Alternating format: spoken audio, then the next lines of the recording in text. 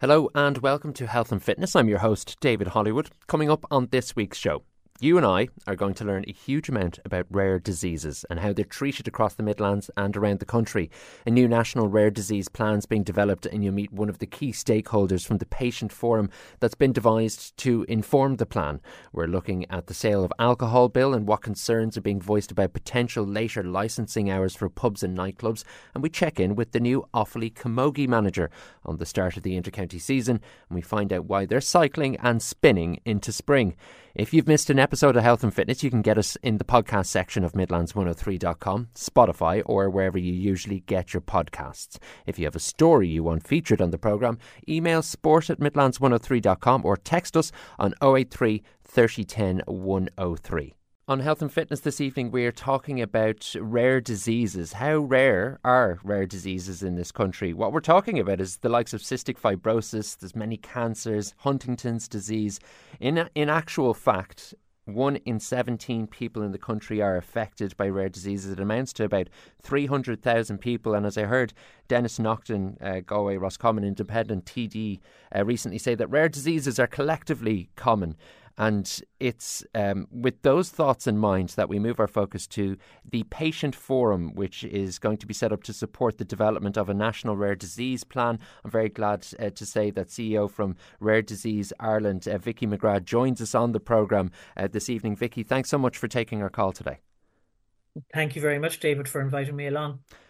So the Patient Forum is going to be a consultative process involving many of the stakeholders in terms of rare disease in this country. You might talk us through what its purpose is and what you expect the practical positive outcomes to be from it. So I guess back in December, the minister announced the formation of what's called the steering group. So that's, I guess, people from across the HSE, from the department, from research, and from patient organisations. And there are also 2 patient advocates on that steering group. But really, the work of the steering group needs to be informed by the lived experience, by people who are out in the community that are living with rare diseases or caring for people living with rare diseases. There's absolutely no point in us developing a strategy that just doesn't meet the needs of people. And so what has been critical and really driven from the minister the whole way down through the department, through the HSE, from the patient organisations, is we really need to hear the patient voice. We want it loud and clear to inform our discussions and to make sure that any decisions that are made will meet the needs of people living with rare diseases. We can't guarantee that we will deliver everything in this strategy, but what we do want to make sure is that what we do deliver will affect change on the ground. One of the complaints that we get is that maybe some, activities that go on in the background don't deliver on the ground for people. You don't feel it, in your home or with your family or with your loved one, that you don't feel this change. And we want to make sure that what we do now with this strategy that's in development now, that it will affect change on the ground for people. You've underlined and highlighted a particular point that I find interesting, is that so much work and effort goes into developing these plans as the previous one did, but then by the same token, all of that work and effort sometimes isn't tangible for those on the receiving end of the plans. How complex and how difficult is it to devise these plans considering all of the many different dynamics? Oh, devising a plan is pretty straightforward, I'd have to say. Okay. In the grand scheme of things, I know the people in the room will do a wonderful job of divining a plan or creating a plan. It is actually the implementation that is the really, really hard part. There's the difficulty around getting resources, financial resources, and that will always be a challenge no matter what. But I think really it's. I used to work with a guy who used to say it's the human condition, it's life's rich tapestry. It's all of the people that go together to drive change, to deliver a service.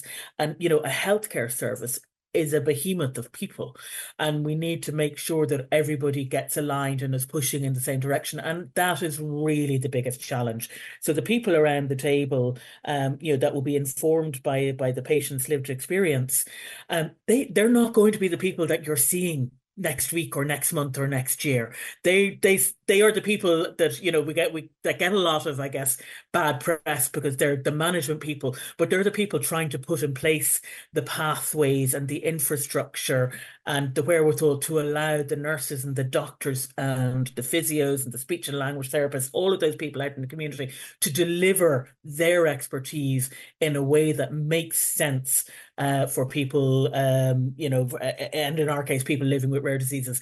We have seen real success happening in other areas, and there is cancer. If you thought back 30 years ago, it was a bit of a Mm. mess, let's be honest about it, and it's transformed today. So we have seen that people working in the background, creating, I guess, pathways for change and bringing people along, bringing the workforce along with them, does affect change on the ground.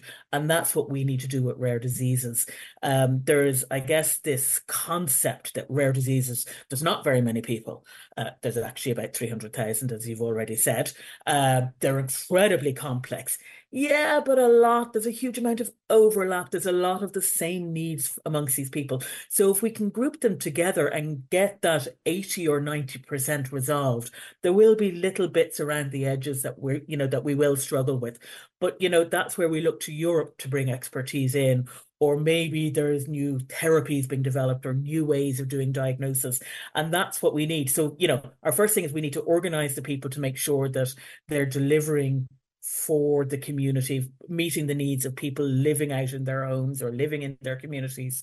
And then, wrapping other bits and pieces in around on top of it. So it's really about, I guess, the people in the system all pushing in the same direction and walking in the same direction.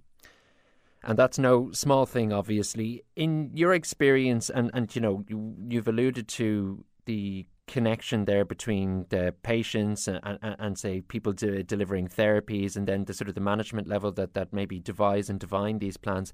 In your experience, before we went on air there, we were chatting briefly about the previous plan from about 10 years ago. Where has things changed, or how is rare disease treatment in Ireland? How has it developed over the last decade or so? Um, there's a couple of things, I guess. The first thing is that we've had to link much more into Europe around rare disease care.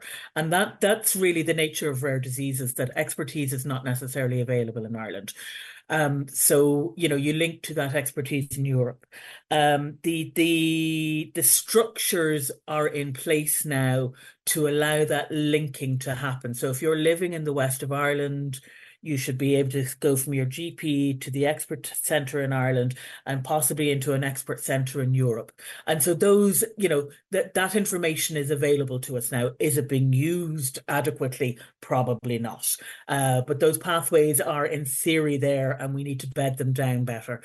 So I would say, it's there for the picking for people. It's ripe, and we need to leverage the information that we have available to us today.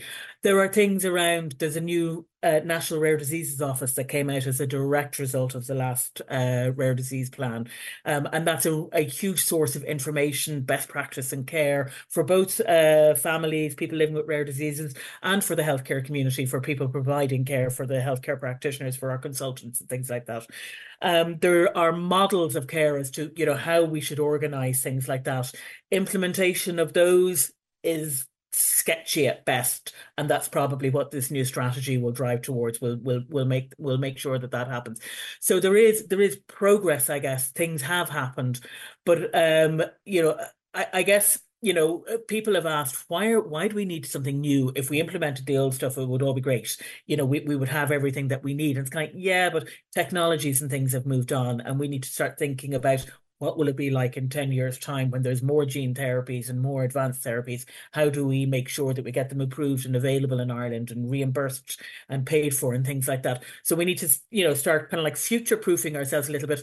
And we need to give the next generation of healthcare providers, the consultants, the managers, the hospital managers, the community managers, the regional health, the new health region managers. We need to give them ownership over where this is going in the next 10 years. We can't tell them, we had a plan 10 years ago, you just need to implement it today. You don't get any say in what needs to be done or how it needs to be done. So part of this process is even just getting buy-in from people that, yeah, we're still moving in the same direction, and getting these people to take ownership and to be, I guess, rare diseases is an incredibly exciting cutting edge area of medicine. And the advances in diagnosis and therapies are just amazing.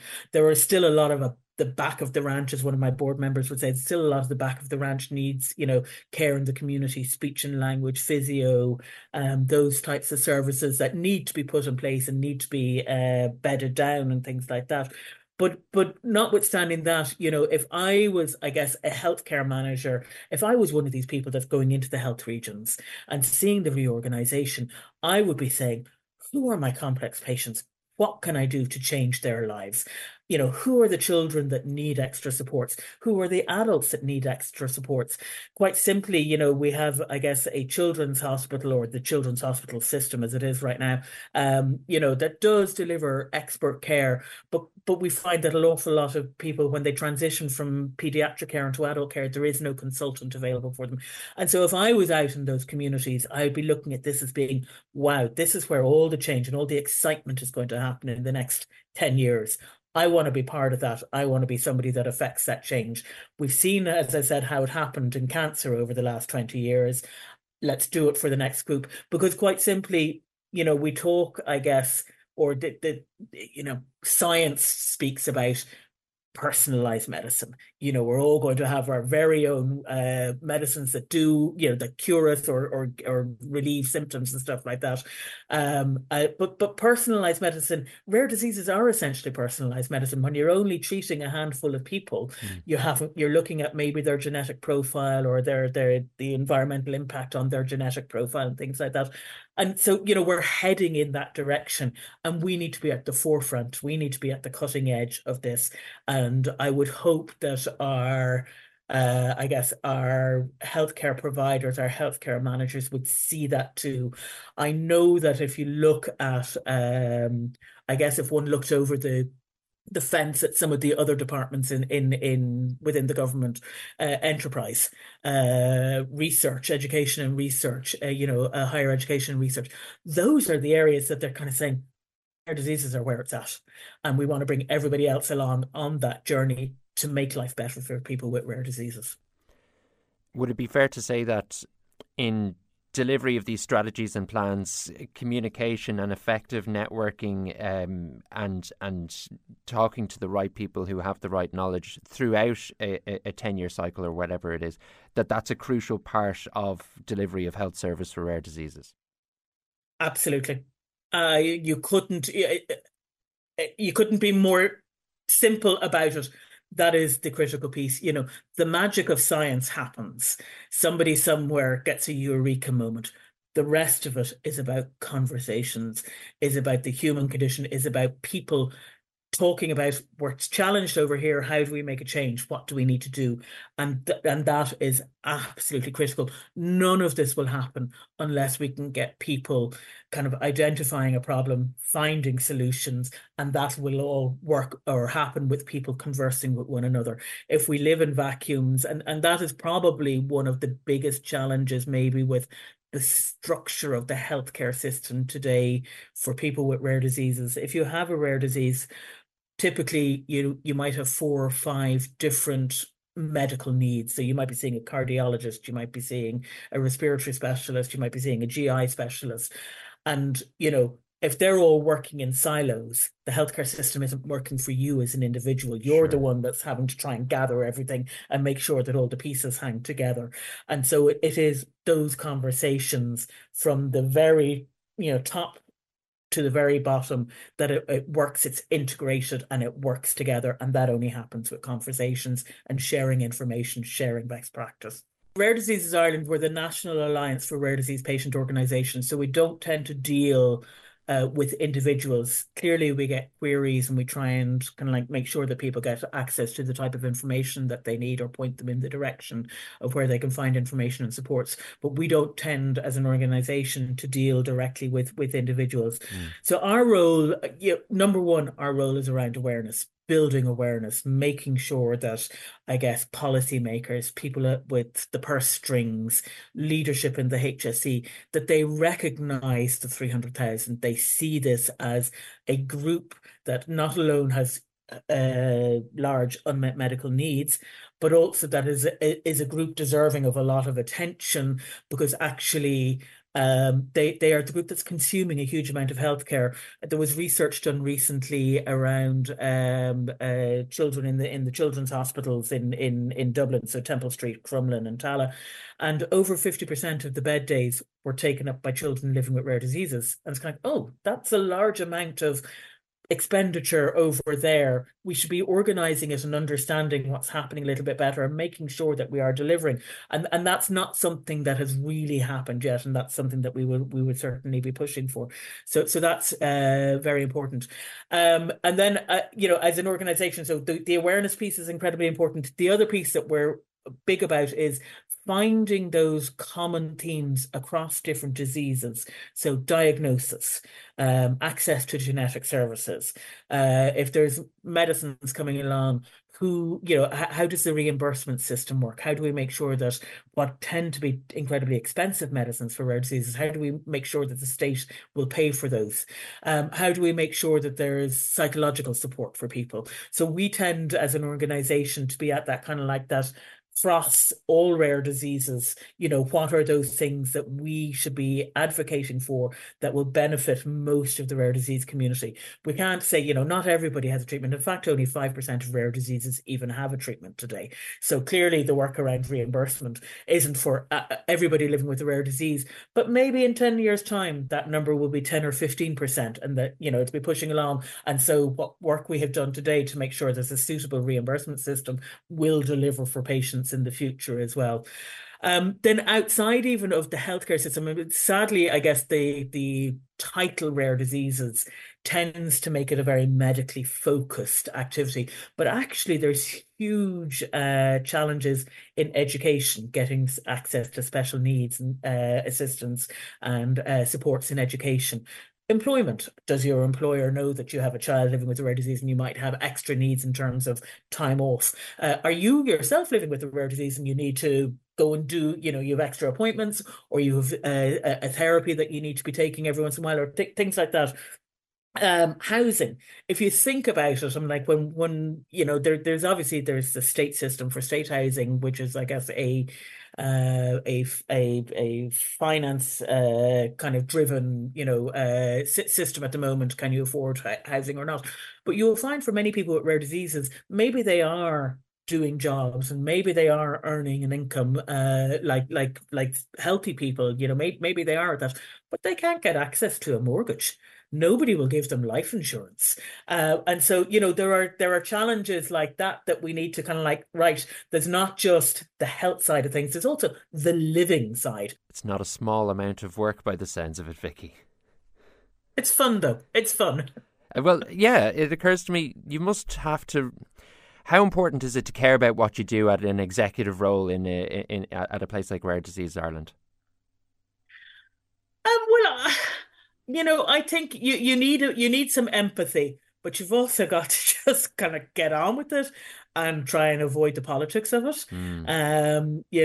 It can be very disheartening sometimes. You will see things happening within the HSE, and this isn't about HSE bashing or anything like that, or within the department or within the government, and you're just kind of going, oh. Come on, guys, please, let's just move on and move forward. But I know that they have different challenges to the ones I have. I'm looking for things to happen tomorrow. I Yeah. want things done now. I want change. I want us to acknowledge where things aren't working. And that isn't always easy, but I don't have the challenges of an enormous workforce that needs to be moved in the right direction. I don't have to deal with unions and things like that maybe are a little bit more reluctant to make some of the changes that I would say, let's just do it and be done. But when you hear from people and when you see, I guess, things changing, when you hear the likes of the cystic fibrosis story, or when you see, I guess, children, pediatric cancers, transformed care now over the last 20 years. And they've I guess gotten a lot of theirs through the National Cancer Control Program, a lot of the improvements in the care. But what would have been I guess a terminal diagnosis for many children is no longer. And so, you've got to grab for the hope. You've got to see that there are opportunities out here. There's new gene therapies coming along for SMA, for example, spinal muscular atrophy, for multiple leukocyte dystrophy, a metabolic disorder. These things could prevent the disease, and it's just wow, that's so amazing. And you just got to keep that in mind as well. It's not for everybody. It's not going to happen in all of our lifetimes, unfortunately. But there is hope for the future, and we've got to keep pushing at it. And for those that don't want to come on the journey, that are I guess maybe uncomfortable with change in the workplace, or the evolving situations, you just got to try and bring them along with you as best you can, and try and engender a bit of that optimism and spirit. Yeah, well, I think working to take children out of terminal ill health, that there's no more noble and energizing kind of motivation that you could have, Vicky. I really appreciate you taking the time to talk to us. So final question is, in terms of this National Rare Disease Plan and the fact that there's this patient forum with a focus on feedback for those who are working on the ground, how confident are you that this will have a tangible effect for people who are experiencing rare disease, be it through their children, themselves, a relative or a friend or a family member? Well, I would have to say the chair of the steering group has been very clear. If their voices are not being heard, if their desires are not being incorporated, then all bets are off. We'll go back to square one and restart the whole thing.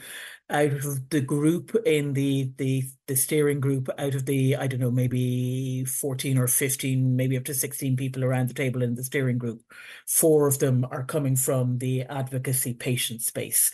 And none of us are shy about speaking up, and we'll be pretty clear in terms of this doesn't work, this does work. I think what's really important though for people out there in the community living with rare diseases, if they do want to get involved, there's still opportunities. Please do sign up. Submit an expression of interest. You can find it on our website, rdi.ie. There's a link on the homepage to the rare disease strategy, and you'll see there the link to the expressions of interest. And make your voice heard if there's something that you really feel needs to happen.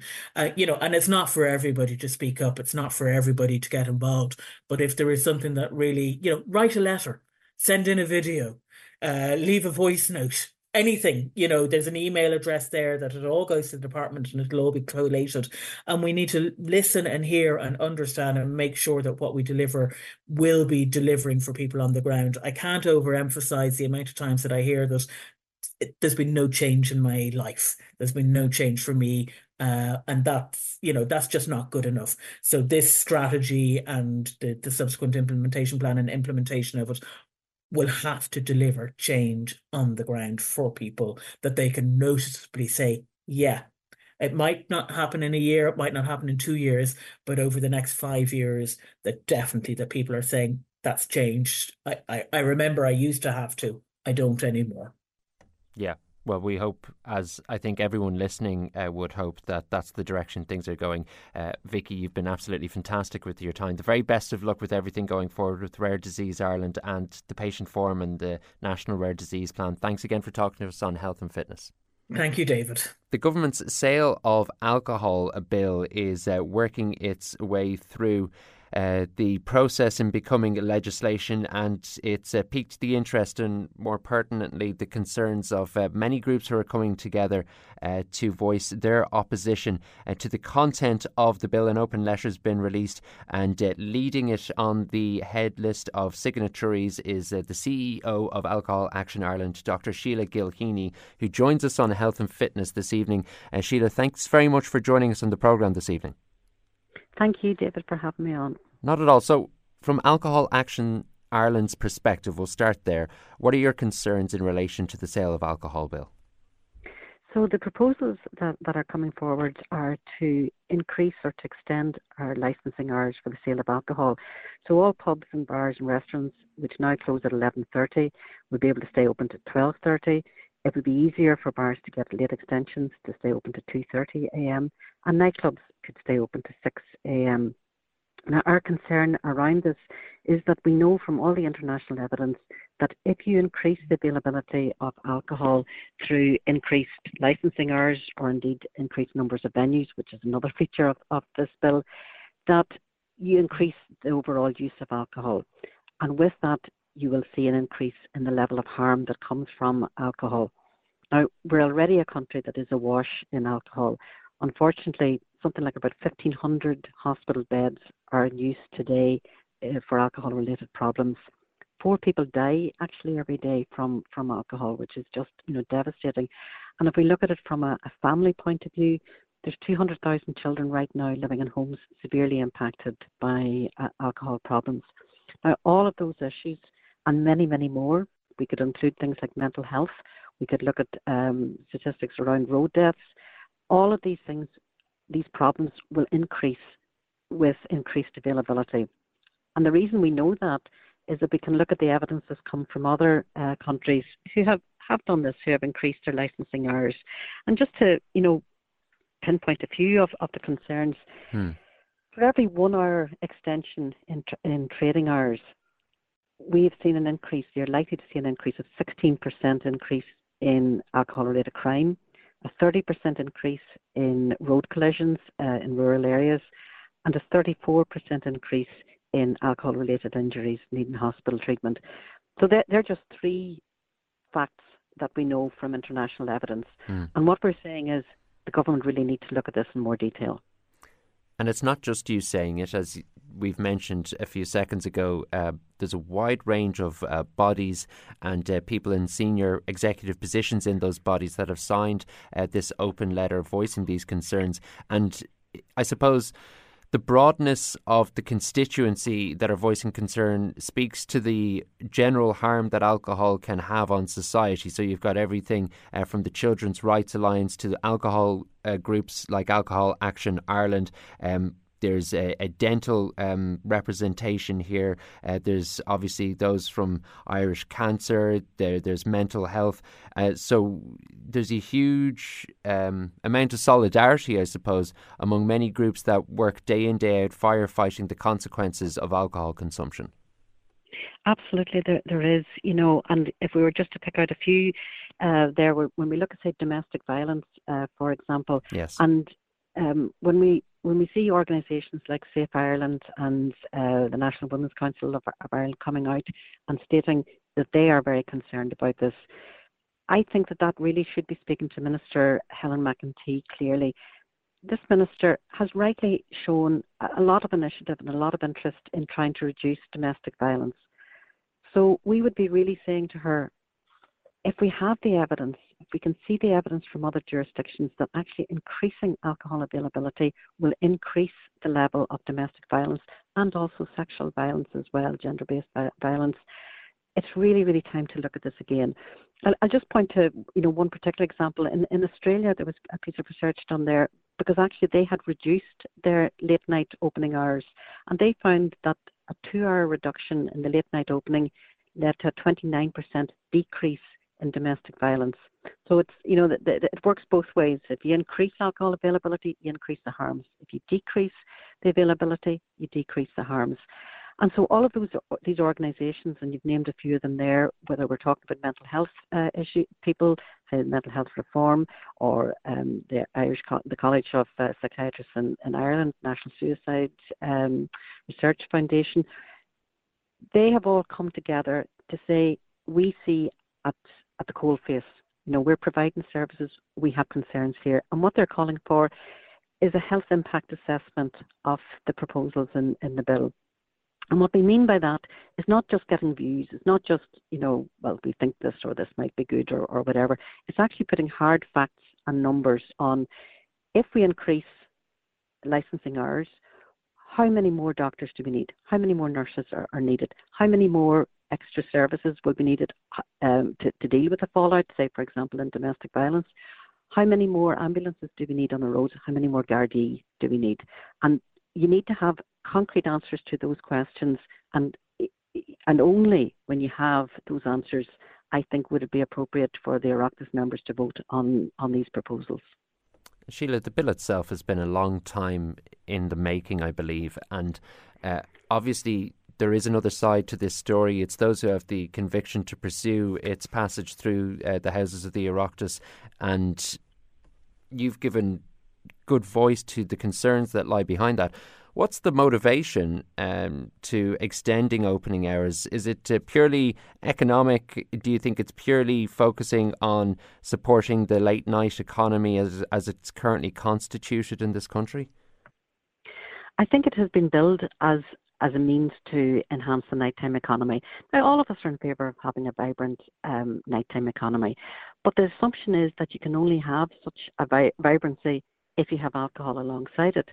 But that is simply not the case, because even as it stands, people are concerned about the level of alcohol use in Ireland, and they will often talk about the threatening feeling that they get when they're out in city centres. And that threatening feel so often will be coming from alcohol and alcohol use. So it actually is something that puts people off going out at night. So I think there really needs to be a different way of looking at this. Now, certainly vested interests, without a doubt, are the people who are pushing to have this increase. And we're saying it's fair enough. People want to make money. We absolutely get that. We're not objecting to businesses, trying to make a living.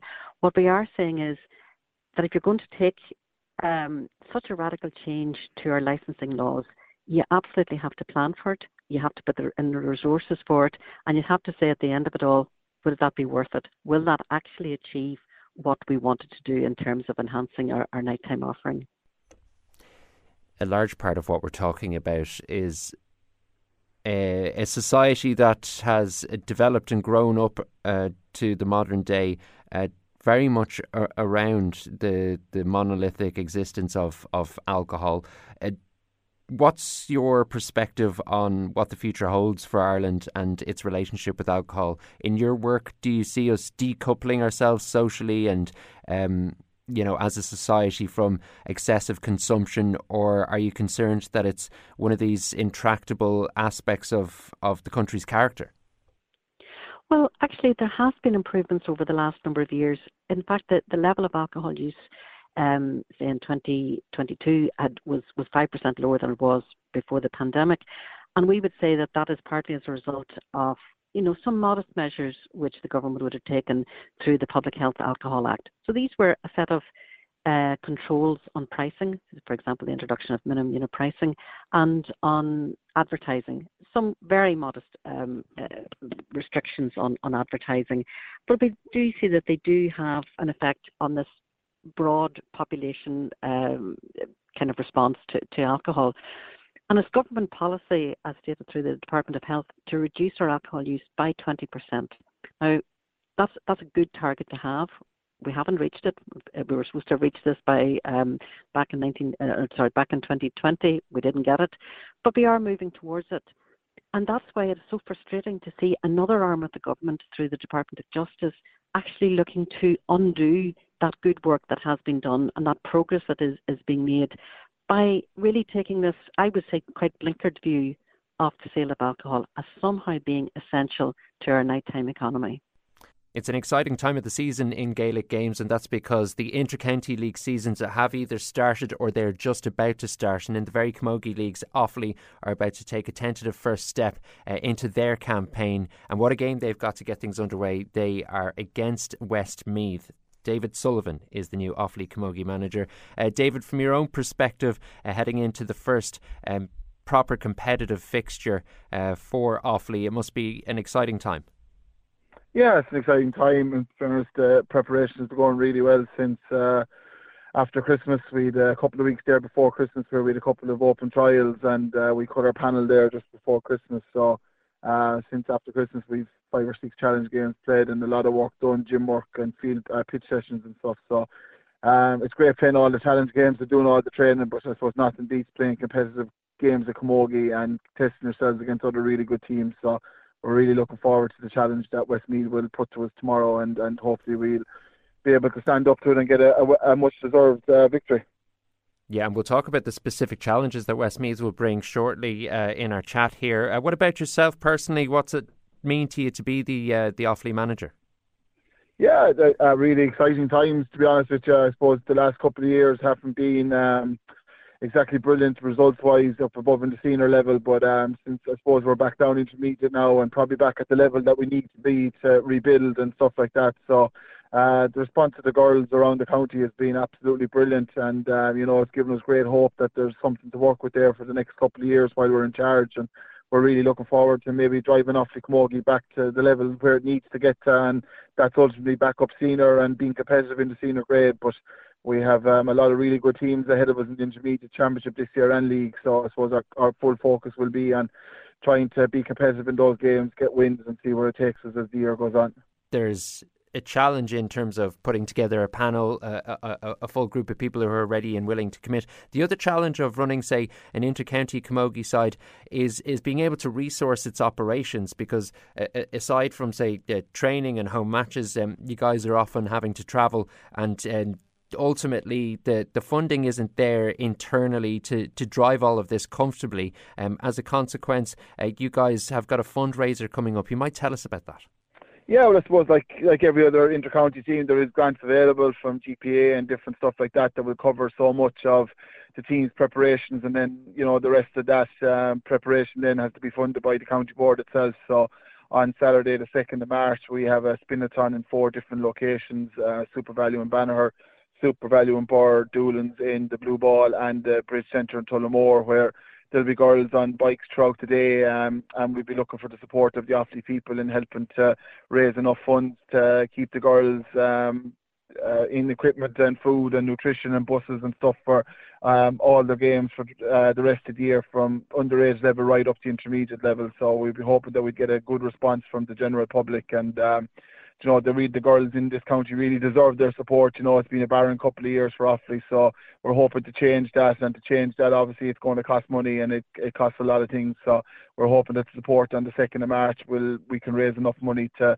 be able to change the way we do things in Offaly and set a good standard that we can follow on for the rest of the years to come. If that fundraiser was successful and, say, internal targets were met in terms of the money raised, just how much of a difference can it make to the wider operation of Offaly Camogie? Oh, massively. It's extra nutrition for the girls, it's extra recovery sessions in pools and gyms and stuff like that. It's buses to games, it's extra gear, it's all just the basics and the necessities that's needed to be up there with the likes of the Corks and the Tipperaries and Kilkennys and what they get. And we shouldn't be any different in this county. We shouldn't have anything less than what they have, or we shouldn't be prepared anything less than what they are either. So I suppose the money there will be used to help get up to that level that they're at, and the more we're able to push to try and get there, the better we will be as a county going forward. But unfortunately, it all costs money, so we are kind of reliant on, good public on the 2nd of March there, and a lot of fundraising, and hopefully we take in a lot of money on the day to help push the game on further in the county, because it needs it now after the last couple of years. And Dave, would you be throwing your leg over one of these bikes yourself in aid of the cause? Oh, we will, of course, and all my management team and all players on board. Yeah, good man. We won't ask the players to do anything that we won't do ourselves, and I suppose that's the key thing. We all have to row in behind it and make sure it's a success on the day. How are you on a bike? Sure, give it a go anyway. I'd be more used to giving out, roaring and shouting now on the sideline than I would be anything else. But look, anything that helps the cause and anything that gets the Offaly girls out there, that's the most important thing.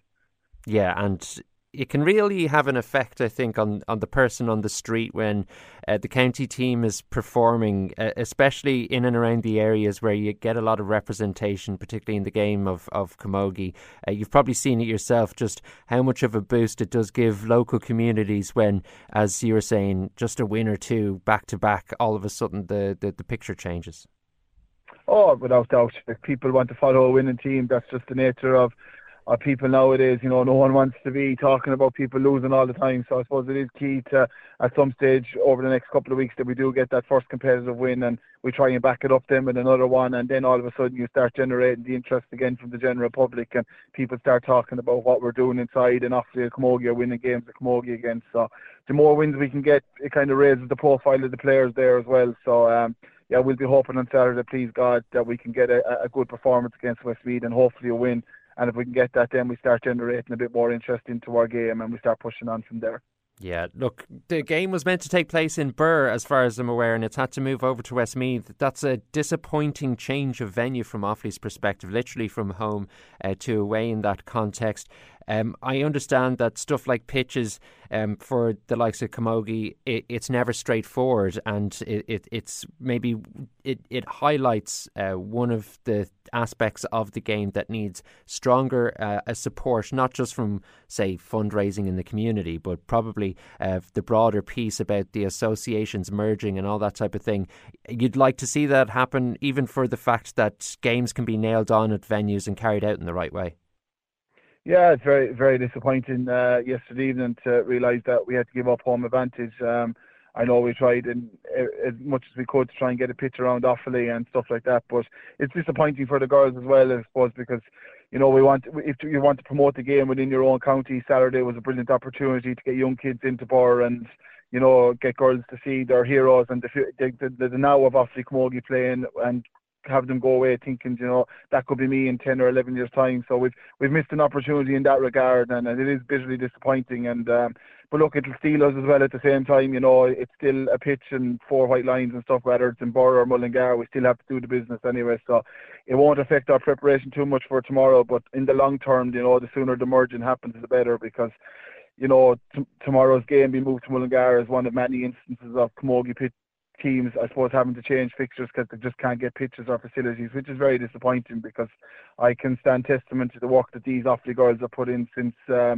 January, since we come back after Christmas, and they're working as hard as any other inter-county team, men or female, in at the present moment in time. So to have give up home advantage tomorrow is bitterly disappointing, but it won't affect our performance or our mindset anyway. We'll travel to Mullingar the same way we would have travelled into Birr, and that's with the intention of going all out to try and get the 2 points and win the game at Camogie.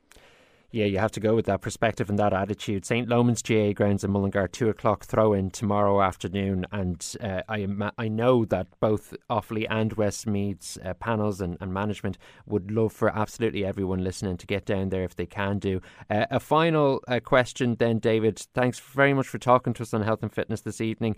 What is it that you want to see your Offaly players do in terms of a priority when they're on the pitch against Westmeath tomorrow? What do you think will be the winning of the game? Yeah, well, I suppose with the conditions that's in it at the minute and pitch is soggy and that, I suppose just a lot of heart and a lot of endeavour and hard work, and that's what's going to win the game tomorrow. And Westmeath will be equally as good hurling-wise as what we are, but it's the team that's able to put that little extra bit of work in tomorrow, make the extra hooks and blocks and show that little bit of intent more than the other team to try and win the game will probably get over the line tomorrow. So it'll be very close, and I can't see an awful lot separating us at the end. And I know that they beat us by a point, was it last year, in the Leinster quarter-final, so there's very little difference between the two sides. So we're expecting a very tough game tomorrow, but we just feel if we can bring a work rate there tomorrow and a really good intensity off the ball in terms of our tackling, our hooking and blocking, we stand every chance after 60 minutes with a chance of winning the game at Camogie. Yeah, that's tomorrow afternoon, and then in a couple of weeks' time, the Spinathon Cyclothon fundraiser for Offaly Camogie taking place in Sexton Super Value in Banagher, Buckley Super Value in Bird, Doolin Service Station in Blue Ball, and the Bridge Shopping Centre in Tullamore.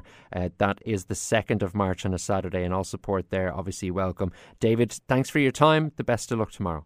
Thank you very much, David.